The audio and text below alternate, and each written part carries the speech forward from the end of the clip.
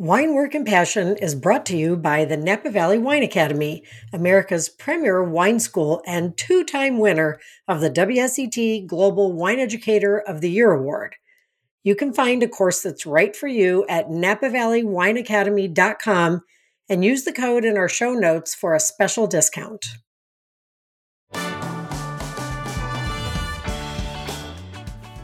Welcome, wine enthusiasts and job seekers. I'm your host, Karen Wetzel, and Wine, Work, and Passion is the podcast where we inspire you to make a career out of your passion for wine. As you know, I'm always looking for guests that can make a definitive impact on your wine journey, and that's what this episode is all about. Join us and meet Master Sommelier Thomas Price and Master of Wine Ashley Hausman, both with the Somm Foundation, and learn about their enrichment programs and scholarship opportunities that'll help break down barriers and open doors that will help lead you to your goals. Stay tuned until the end, and we'll tell you about how you can apply for the upcoming Wine Education Scholarship being offered in partnership between the Somm Foundation and us right here at the Napa Valley Wine Academy. So let's meet our guests.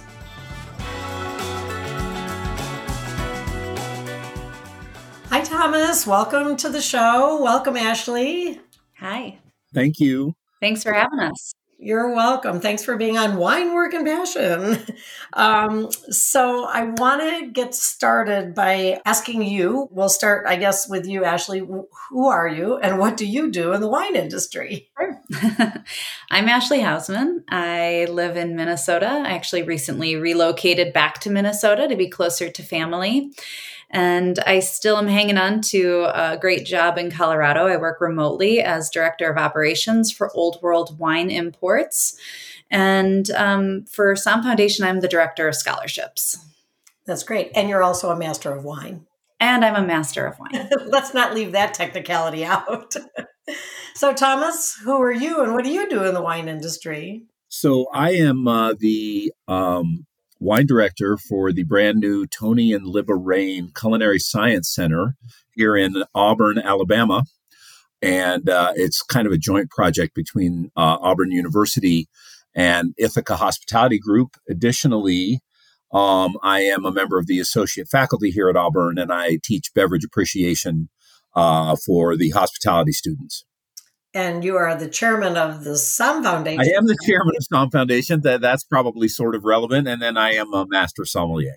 I was just going to get to that. Okay, don't be shy, guys. I want to tell the audience a little bit about why we connected for this podcast. So here at the Napa Valley Wine Academy, we partner with several different entities that are related to the wine industry to offer different scholarships. And the Somm Foundation is one where we've been partnering for a couple of years now. We do an annual, Ashley, or is it twice a year?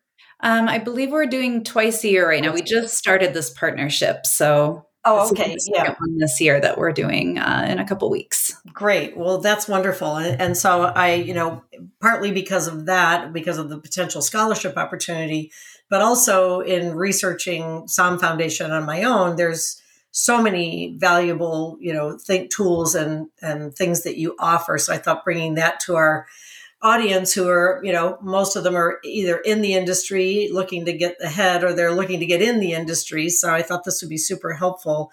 And we do have a scholarship program coming up with you guys, which we'll give a few more details later. So if the scholarship end of this interests you, those of you listening, stay tuned for a bit and we'll get into the details about that. So let's get started getting to know you guys and your journey a little bit better. Thomas, we'll start with you. So tell us about, your background, where you're from, and how you're doing a lot of things. How did you get to all those places? Yeah, that's a great question. So I was born in Southern California, but grew up in Alaska because somebody has to be from there. And so I grew up in Juneau and Anchorage, and was in restaurants my entire life. I kind of had a bit of a tough childhood. I'm an orphan, so I gravitated towards restaurant work, not only because of its relative availability, but also just it was the camaraderie and the family atmosphere was very appealing to me. So I started as a dishwasher, went through the kitchen. I would never call myself a chef, not formally trained, but I learned to cook rather efficiently and rapidly. And then just became interested in wine, working through restaurants in Anchorage, Alaska. Most people don't realize that the wine culture in Alaska is actually pretty evolved, because it's light all summer and dark all winter, and there's not much else to do. So I just kind of went on that path, moved to Seattle in the late 80s, started in restaurants and really started focusing on the front of the house and bartending, and then segued into wine. Owned and operated my own restaurant for about 10 years. And the impetus to sort of start studying and pursue the Master Sommelier certification was when I sold the restaurant, I wasn't sure what to do next. And I wanted to teach. I knew that, and I wanted to expand my wine knowledge and my wine reach. And it was either open up a corner wine shop or kind of pursue this new thing I'd heard about called the Master Sommelier Diploma, which certainly would be a pathway towards becoming a teacher of this subject that I love so much. So I kind of researched it, and I was like, oh yeah, I'll knock that out in 4 or 5 years, which didn't quite I kind of didn't understand the level of depth and commitment. But anyway, about 10 years later, I was able to earn my Master Sommelier Diploma. And in Seattle, I was working for the whole time while I did that at a restaurant called the Metropolitan Grill. Really big wine program. They just got a grand award about 3 or 4 years ago. And then after I passed my MS, I worked for Jackson Family Wines. So Kendall Jackson and all the other wineries and brands in that great portfolio as National Director of Wine Education. I did that for the last 8 years. And then I've just started I've been down here in Auburn, Alabama for about the last 2 months, just diving into a very deep pool. Running the wine program and building the cellar has been pretty second nature. Being a faculty member of record at this university has been a really, really cool part of the journey, and I'm just really excited about it. Wow. I'm really glad you brought up, you said Alaska, because I don't think people think of Alaska as being a wine mecca. And it, as you said, it's really evolved. And it's a great example to our audience because, a lot of people think, oh, you have to live in Napa or in Washington or, in Oregon to really be active in the wine industry. Well, it's really not true. You can work in wine in every single state in America, really anywhere in the world. Well, almost anywhere in the world anyway. So I think that's really, really cool. And I loved what you said about your, thinking it was a short commitment. I don't think people realize the credentials that the two of you have are enormous and prestigious. And there's so few of you. It's very hard to get. And it takes a long, long time and a tremendous commitment of time and money to get there, really. So it's not for the faint of heart, for sure. Okay, so Ashley, let's move to you now. Tell us about you. Not to segue too much, but before I forget, you mentioned that you appreciated that he mentioned geography. And that's something that I know at Somm Foundation we're very sensitive to. And a lot of us have had moments in our life where we've experienced that. When I was in Colorado, I was a student in the MW program to begin a little bit on my own. And I had to really kind of find another group outside of there and in California and work remotely. But we have such a global world now and so much access to ways of communicating with others digitally and otherwise, and getting samples that we need for tasting. And we try to be very sensitive to that as well, though, when we're going through even our vetting and selection process. We really want to try to reach all students from all different walks of life and in different areas, and keep that in mind too. Yeah. So again, not to, I started my wine journey from Cleveland, Ohio. So there you go. Absolutely. We're from Cleveland. You can do it from anywhere. So I think.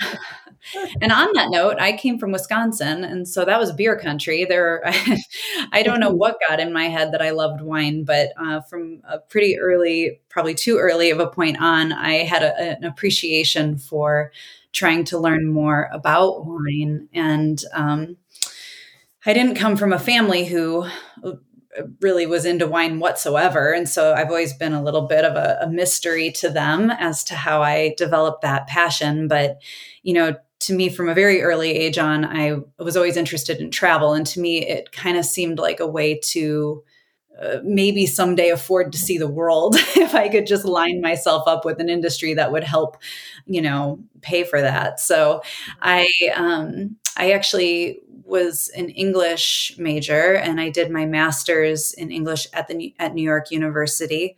And it was while I was there that I started working at a wine shop and trying to see what that curiosity was about. And I managed to fall into a lovely store with a great group of people on the Upper East Side that really kind of took me under their wing right away and taught me so much so quickly, because that's what New York is like. Right. Even though I was there for only 4 or 5 months, I took that, went back to Colorado, started managing a wine shop, and just a lot of doors opened. This has been a great industry for me to get to know people, to get to know the world, to understand subjects in school that I was never very good at, like chemistry or biology, math. And somehow, by going through a lens that I could appreciate and intrinsically love, like wine, I suddenly was understanding things that I thought I just wasn't good at. And it turned out I just hadn't really kind of seen it through a lens that helped. And so I've really loved the journey, and the MW to me presented, I didn't actually, opposite of Thomas, I never thought I'd get it. I just kind of thought, oh, this seems like a great way. I'm an academic. I love researching. I love reading. I love studying. It's to me a very comforting space to be in. And I knew that the MW really kind of tackled everything from soils and viticulture all the way through to the business of wine. And I thought that's a great way through WSET and then the MW to kind of understand it more in my mind holistically, what I thought that maybe the program presented, which of course, since then I've learned a lot about the MS program as well. And it offers a lot of those same benefits too. But since then, I've done everything from retail to distribution. I've been a rep. I've done a lot of education.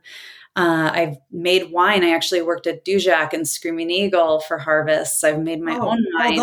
Those properties. Yeah. It's been good to me. That's what I mean. Yeah, it's like, right. It's been an unbelievable journey that I am so happy about. And I've been really excited. And now I work with my old team back in Colorado, and I love every single one of them on my team. And I do the operations and education for them. So it's an industry that offers endless possibilities and contexts if anybody wants to, experience it in many different ways. Boy, and can I just jump in really quick to just really land that point, Ashley? I mean, if you look at where her and I are now, I barely got out of high school. She's got a master's from NYU. We're both in the wine business. I'm teaching at a university. She's crushing education. I mean, it's just, I think for the audience, the pathways are so awesome and disparate and unique that this industry leads you into. It's really cool. Yeah, I think that's such a great point. And, a couple things, you talk about the diversity of topics, chemistry, biology, geography, geology. There's so many things like you, Ashley. I hated those subjects in high school, but I'm obsessed with them now because I'm learning it through something I love. Mm-hmm. And so for those who like to learn, it's religion, it's war, it's currency. I mean, wine is an endless topic. No one will ever know everything there is to know. But that's, you touched on something that's kind of the point of why this podcast was so important to me and why at the Academy we decided to do this podcast, because we do a good job of getting people certified, but we weren't really helping them figure out what to do with it. And anybody can go to school and get a certification, but you have to know where to go. And there's so many different opportunities to work in the wine industry. And for those of my listeners that are, listen on a regular basis, I try to bring a diversity of, things that maybe sometimes you don't even need to know anything about wine to work in the wine industry. And it's also an industry where once you're in, you never want to leave it. Like, It is not something you go, oh, I think I'll go sell cars. No, it's not that it's all free or super glamorous, but it does open doors to possibilities. And when you are working, full time in the industry, whether it's for a distributor or, retail or whatever, there are lots of travel opportunities, doors open. Even if you just get yourself to wine country and you work in the wine industry, those doors open wide. I mean, we have a thing here called industry courtesy, where if you're in the wine industry, most wineries are going to welcome you with open arms and not charge you for your tasting, if nothing else. So it does open a lot of doors. I think that's really a great point, especially the travel piece of it. It's just to be able to see the world through something you love to do. But that's kind of the point of this podcast, is to inspire people. Okay, so we touched on it Ashley, you mentioned it very, very briefly. I want to real quick clear up the mystery behind what a master sommelier is versus a master of wine. Can you, Thomas, I guess I'll throw that to you first, and then Ashley, jump on in as you care to do that. So I think one of the fundamental differences is masters of wine are generally pretty smart people. Master sommeliers are smart, but they are more smart in the OCD ADD realm.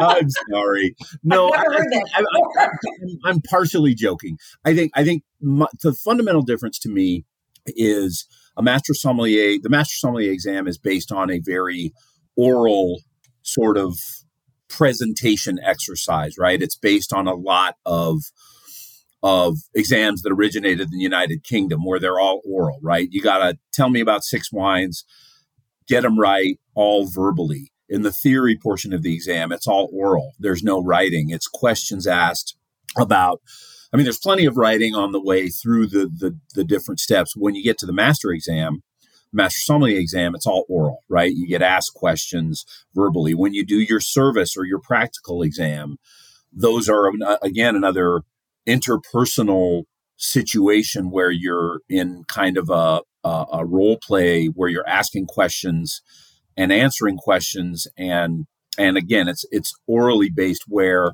and I'd love to hear Ashley's take on this, where the MW, from my not vast understanding of it, is much more of a writing and research based. There's plenty of research in both. But Ash, do you think that's sort of accurate? Yeah, I think so too. I think definitely it's really difficult to, and I think that the line is getting a lot more blurred lately as to what each of, what an MS does and what an MW does, because, it isn't just somms work in restaurants for the rest of their lives and that's that. They're obviously in all different parts of our industry now. So to say, that the MW is more of the business of wine and the somms are more of the rest, it's not like that anymore. And certainly after the last couple of years, we've seen some major pivoting in our industry from somms and everyone to try and figure out some other avenues as well. But I do think as far as the exam goes, it is a very different format. I never wanted to, I did do my certified somm and I never wanted to go any further because that was the most terrifying experience, standing in front of, masters and having to talk about wine and serve them. I was so scared. I was shaking the whole time, and it was not the kind of rush that I get off on at all.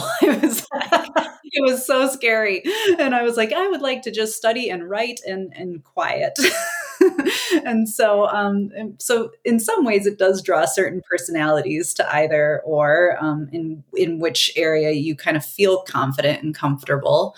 And mine was more in the quiet solitude of books. But, one thing that I learned about the MW that really was a departure from the WSET was it really forced me out of my shell of textbooks and into a ton of conversations with people in the industry, because you need to have a lot of really unique and interesting examples to complicate arguments that are about general questions of the industry and demonstrate that you understand that there's a lot of exceptions to the rules. There's no one answer. And I feel like really laying that out in an essay format and showing all the different exceptions for big wineries versus small wineries, for people in Italy versus Australia, depending on different factors for their supply chain or whatever. Like, I mean, there's just so many different answers to different questions. And I was nervous at first to ask a lot of those questions. I think I thought they sounded dumb. Like, oh God, I mean, why would I ask this person why they use cultivated yeasts versus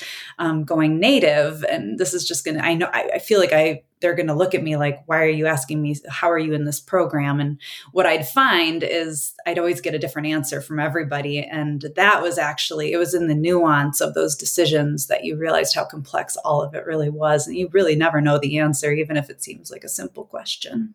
Right. And, Ashley, I'm glad you brought up the point that the simple answer between the MW and the MS program is the, quartermaster sommelier, they focus on that's a good one if you're going into restaurants, and MW is better for business. And that is way too simple of an answer. No, it's not true.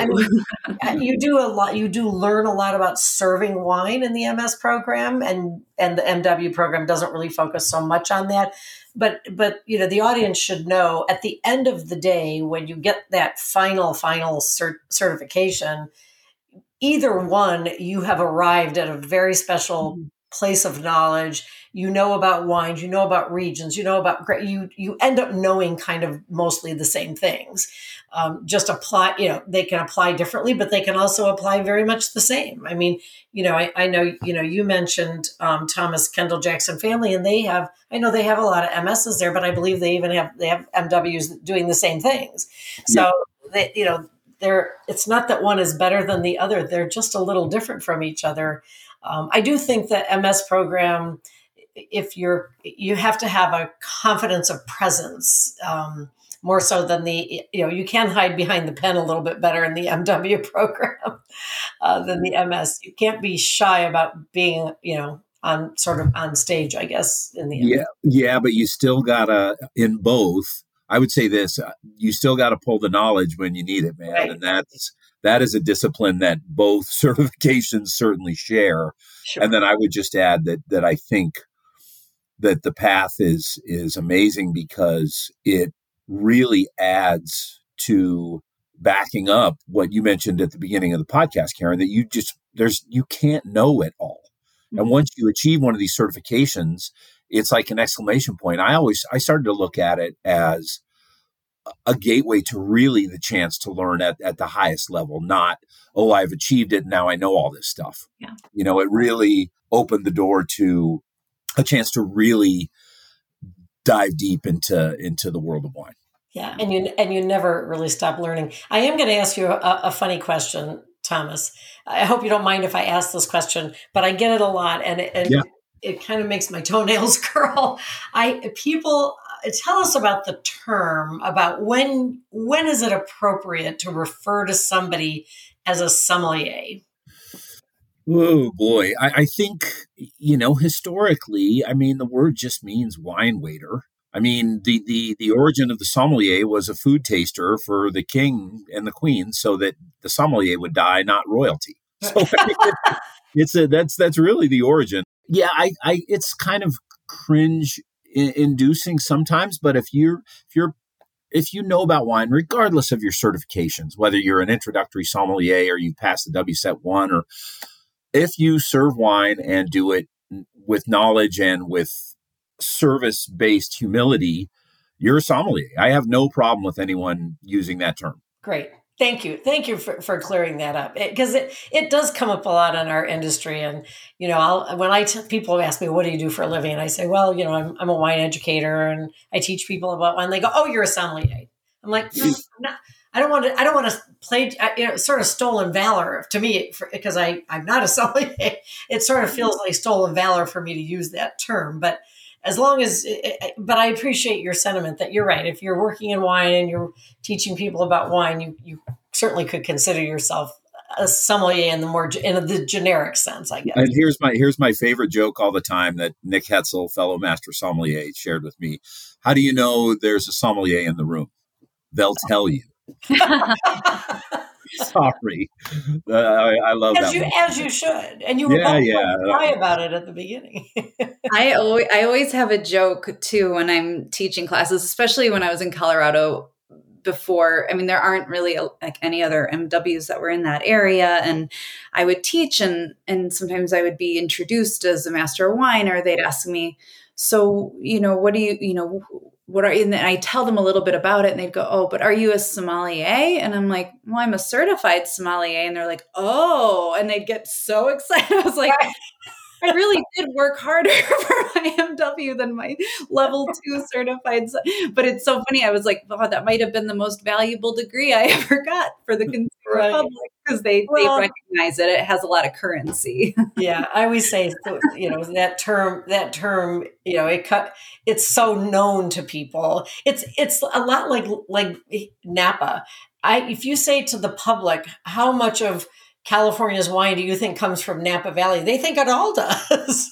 Yeah. So it's similar. It's just it's a term that they know, and so they think everything is sommelier. So interesting. Anyway, as you were talking, I'm like, I got to bring this up because rarely do I get a chance to have.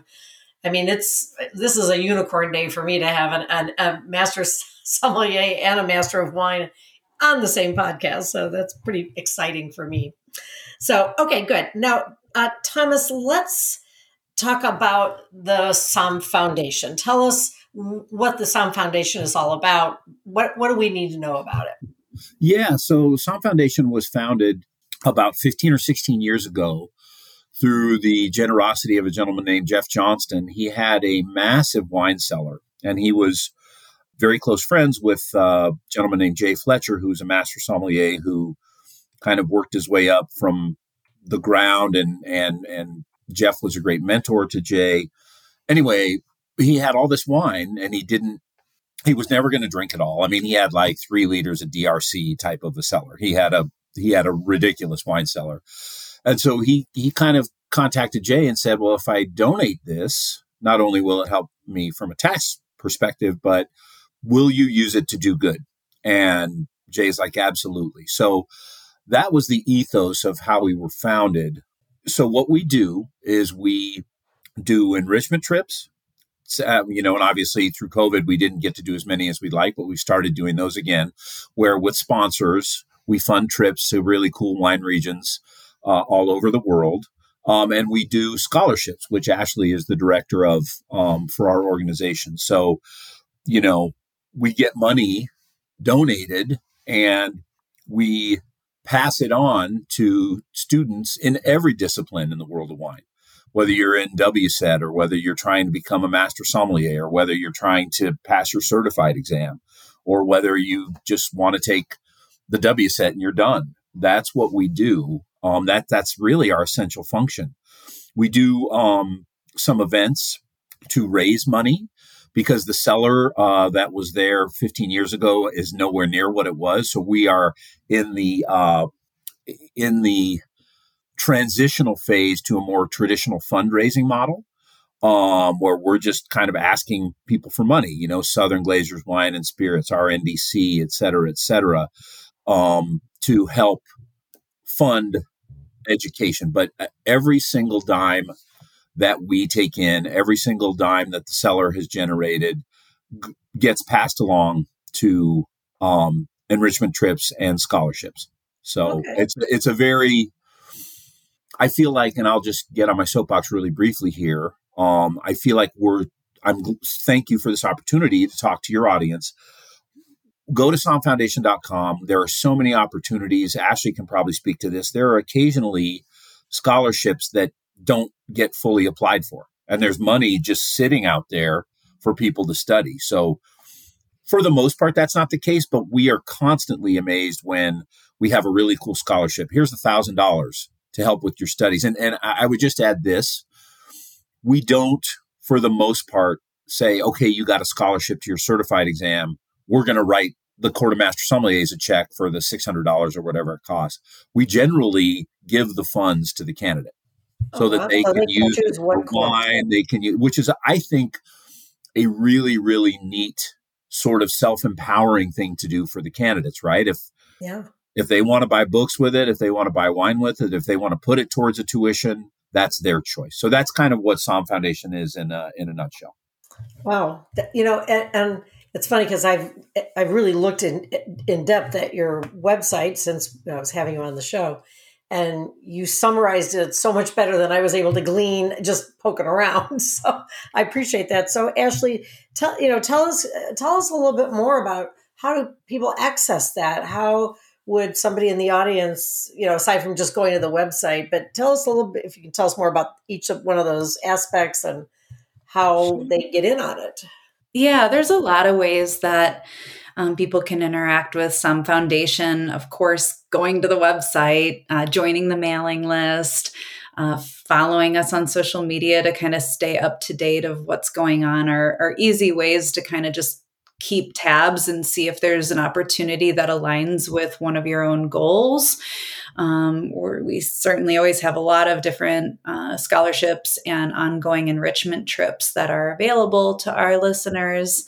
Right now, we have a Wilson's. We have two that are kind of targeted more for Master Somms and Master of Wines, with the Wilson Daniels Scholarship and the Bonacorsi that come up deadline mid-August. So there's still a lot of time. We try to keep fairly long lead outs to really encourage more people to sign on so that we have some good competition and we get to really kind of sit in and figure out who to give this to. And that said, we also are really trying to expand our entry level offerings and try to really bring in people from all different walks and different goals in this industry, including we have one from Assemblage that is for intro courses, the court.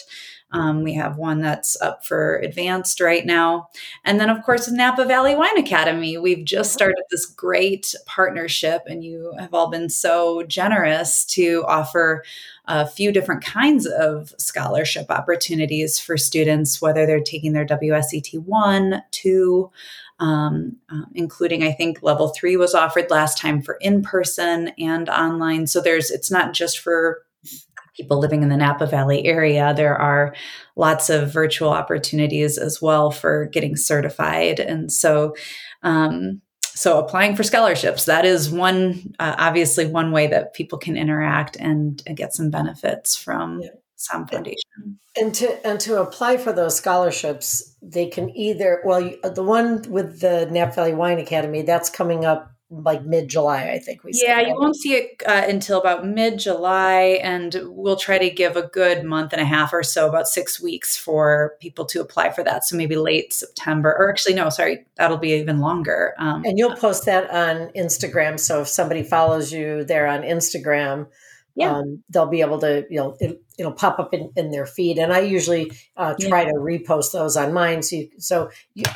I'm assuming you guys are just at Somm Foundation on Instagram, I'm guessing. Let me look you up here while I've got my computer open. I should probably know that as the chairman. I think it is. I don't think there's numbers or anything. Yep, it's just at Somm Foundation on Instagram.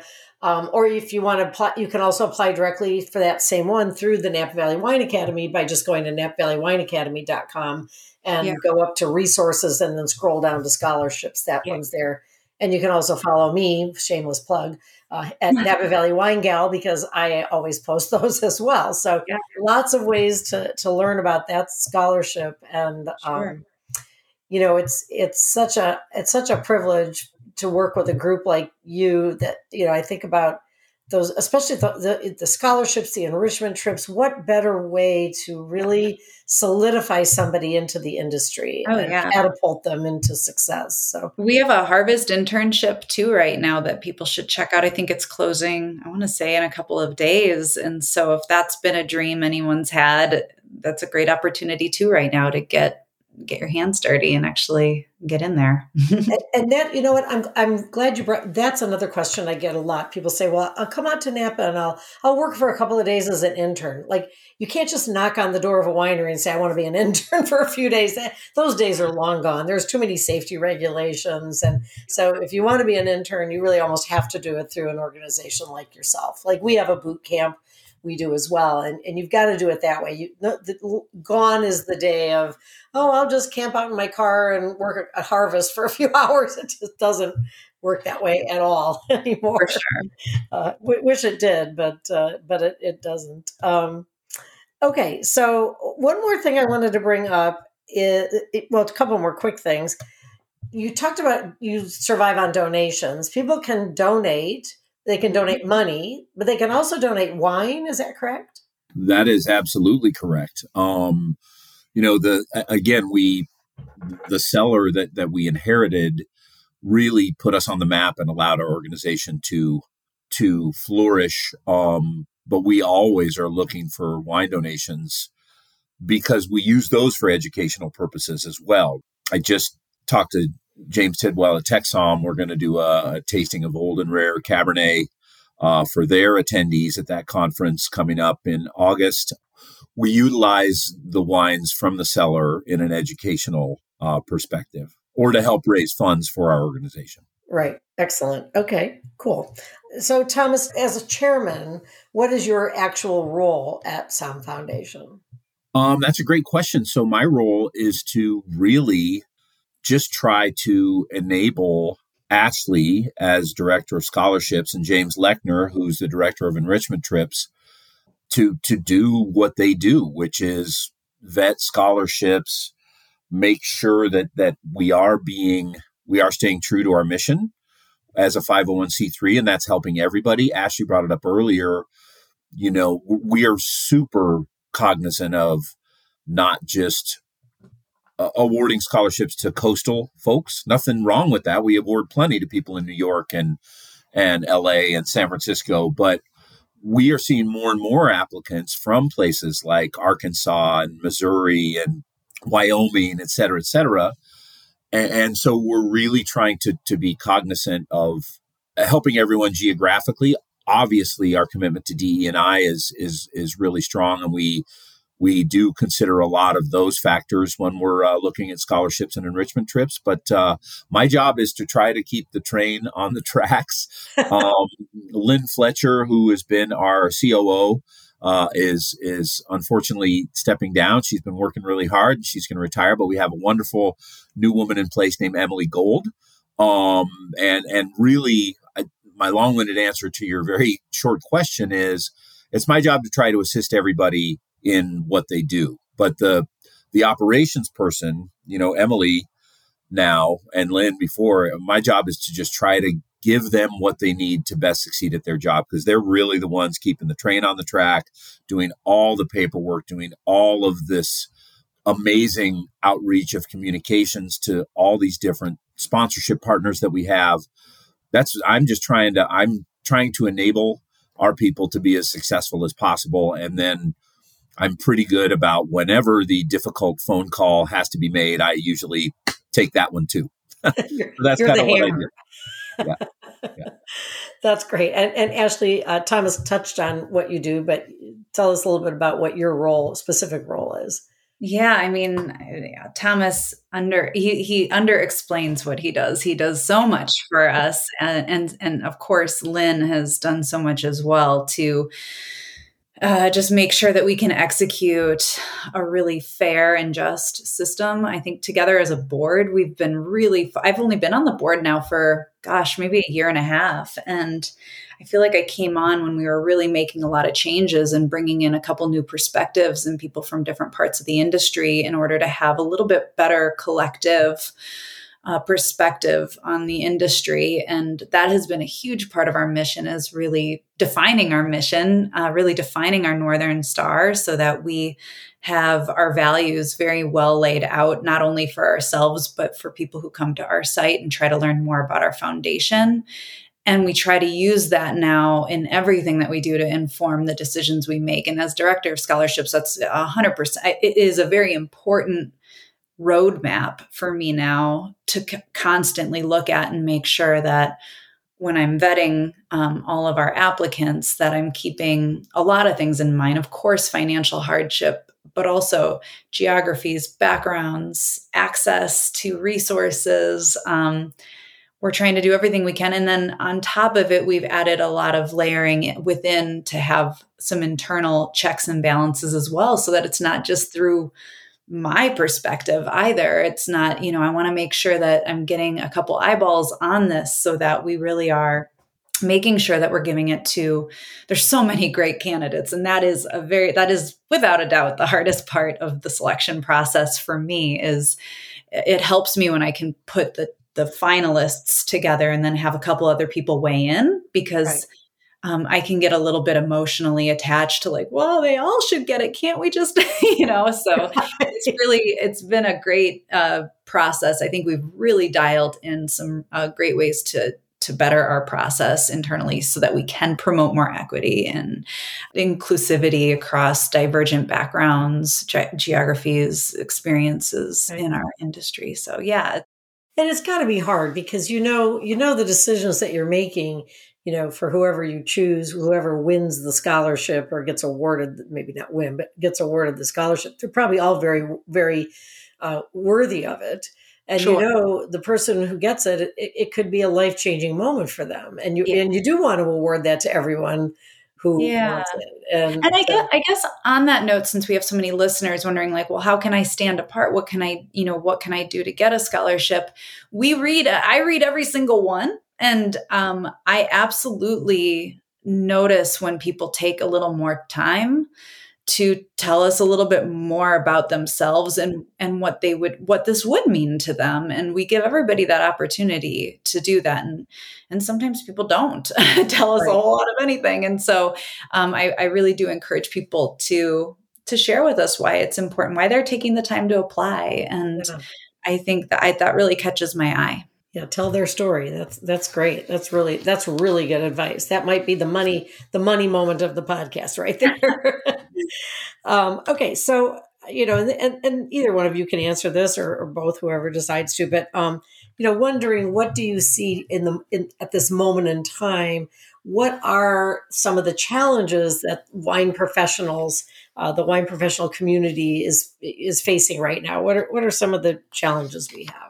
I'll take this, Ash, and then fill in, please. Well, I mean, we went through a very, right when Ashley joined the board, I mean, COVID was at its height, and we were called Somm Foundation, and there were not any Somms because all the restaurants were closed. Right. So we were really trying to figure out COVID was a massive challenge, right, for everybody on the planet in so many ways, but for the restaurant industry, I think that it was the signature largest challenge that industry's faced since prohibition or whatever. I don't know. That has been the biggest challenge. It is wonderful to see the industry really rebounding, and it's bouncing back amazingly. I would just on a personal note, it's been so refreshing to me to be here at Auburn and working with all the hospitality students. I mean, these people are the future of the restaurant hotel industry, and they're raring to go, man. They're not down on it. They're not changing their majors. Most of them, in fact, once they really get a taste of hospitality, whether it's hotel management or restaurant or wine or beers, distillery, whatever, they are shifting towards it from other disciplines here at the university, which has been really cool to see. So that's kind of the challenges and the opportunities in the same frame for me. Yeah. Yeah. And on that note, and I'll just jump in too, almost everybody that is a wine professional was so, certainly the restaurant end of it got the worst of it. But, I know people in wine education working for big companies, and when money gets tight, sometimes it's the education department that gets cut first, right? Agreed. And, Ashley, I know you said you were in sales for a long time. I came from distributor and supplier background myself. And so many of my friends were, all of a sudden I don't know how you sell wine working from home. I mean, they really had to figure it out. A lot of them were furloughed. A lot of them were laid off.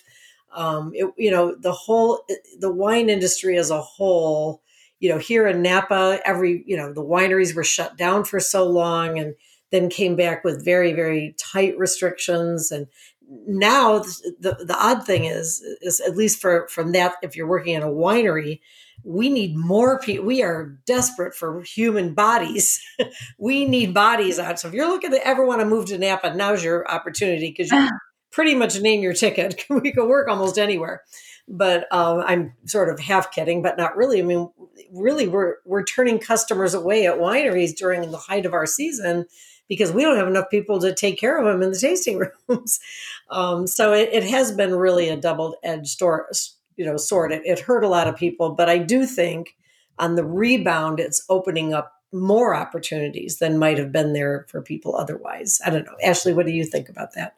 Yeah. And I mean, kind of meeting a challenge always has opportunities in itself too. And I think what we've seen in the last couple of years is a real implosion within our industry of some pretty big questions socially and what we want leaders to look like, how we move away from toxic celebrity of certifications and start looking at the responsibility behind those letters, behind just asking why we want to learn anything at all and what the purpose of that is, really making people pause before they go into this industry, into these educational paths, and how do we incorporate stronger values within them so that we can prepare our leaders to tackle some of the bigger issues that we're dealing with today so that we can create environments that are safe and collaborative and creative and multidisciplinary within all workspaces, not just restaurants, but absolutely restaurants. I mean, that was certainly called to question.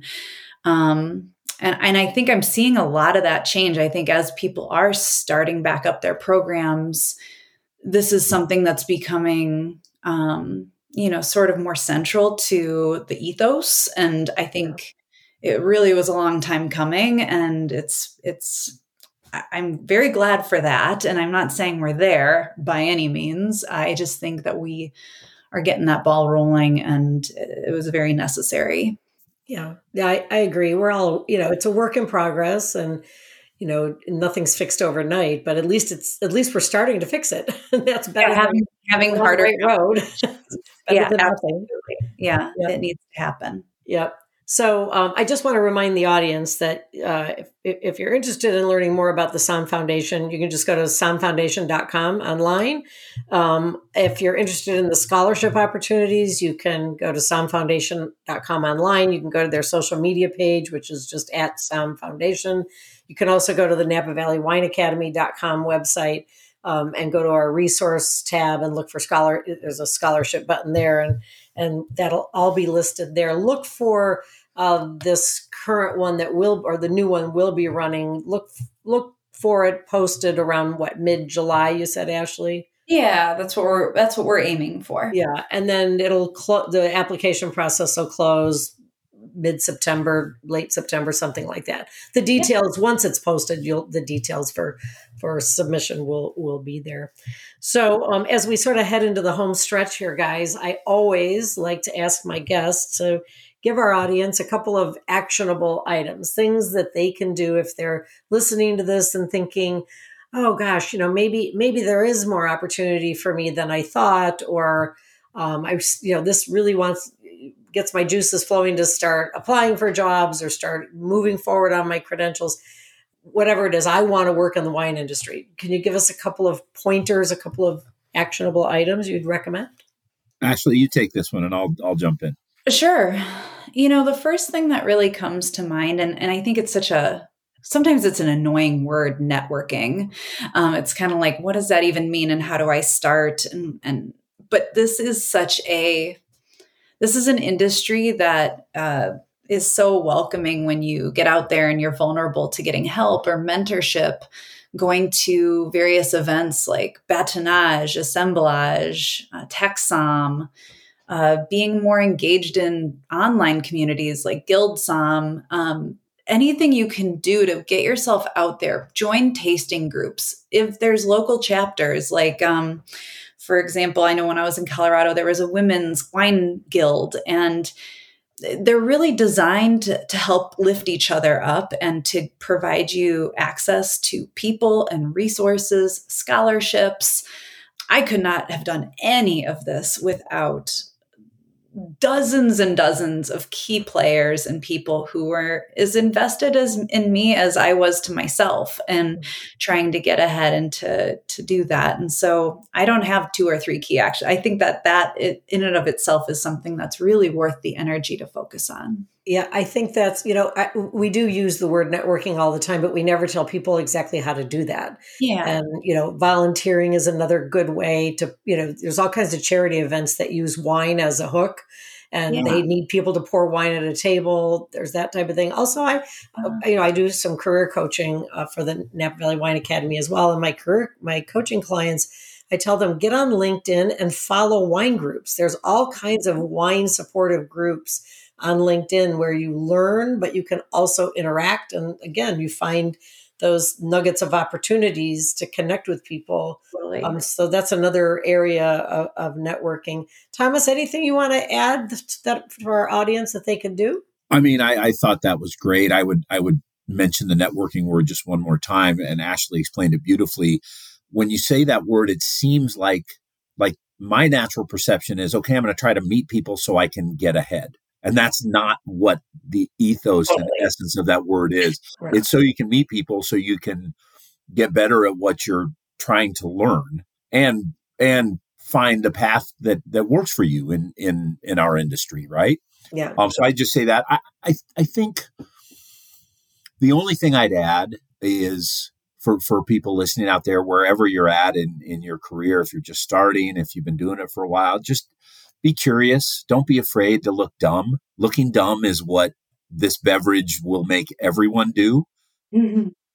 Just ask questions, and if you're stuck on a certain area, if you're studying something or whatever, embrace it. Don't go, I hope they won't ask me that question, or, Greek wines are so hard to pronounce. I just, embrace it. Buy some Greek wine, cook some Greek food, and you'll know a lot more. And it's a fun way to learn. That's one of the things that wine allows us to do. Study, Karen, you mentioned at the beginning, study some history and lore. I went away from soil types and geographic features, which are super important. And I tried to learn about history, and that was a much easier pathway for me to learn on, because I found it more interesting. I'm not a geologist, right? So it helps you put it all together. I guess that's what I'd say. Yeah.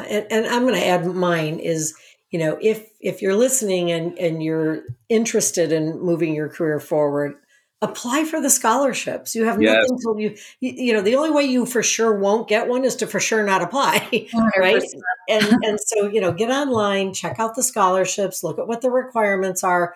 And if that scholarship, if you don't fit the parameters, then look for other ones. There's wine scholarships continually from other organizations as well. So don't be afraid to throw your hat in the ring. If you're facing roadblocks, scholarships and the trips that you were talking about too, the enlightenment trips, anything like that is very valuable and worth your time to put together an application. Mm-hmm. You don't mind reading a lot of applications, do you, Ashley? I don't. And that's the thing. I mean, don't be afraid to reach out to people who are, whether they're advanced or, a master, even if they're certified, because we've all been there. And I certainly, when I read these applications, I get so inspired reading these applications. I was there once, and it means I always take the time for anybody who reaches out to me, and I do the best I can to connect them with the right people. And I think you just can't be afraid. And I think a lot of people hold themselves back. So yeah, I think so too. Well, guys, I cannot thank you enough. I'm super excited for our audience to hear this episode, because it's not only just, giving advice, it's giving opportunity, which I always look for to bring that type of thing to the show. So Thomas, Ashley, thank you so much for your time. I really appreciate it. And of course, always thanks to the audience. Yeah. Thank you so much for having us. Yeah, thank you. Thank you very much. Thanks to all of you for joining, and I hope today's show has inspired you to make a career out of your passion for wine. If you'd like to have a one-on-one career coaching session with me, just use the link in the show notes for more information or to schedule an appointment. This podcast is all about helping you follow your dreams, so feel free to send us your suggestions for guests or topics through our email link that's listed in the show notes. And it means an awful lot when you share us with friends or leave a review on iTunes. Thanks for listening. I hope you'll join us again for our next episode.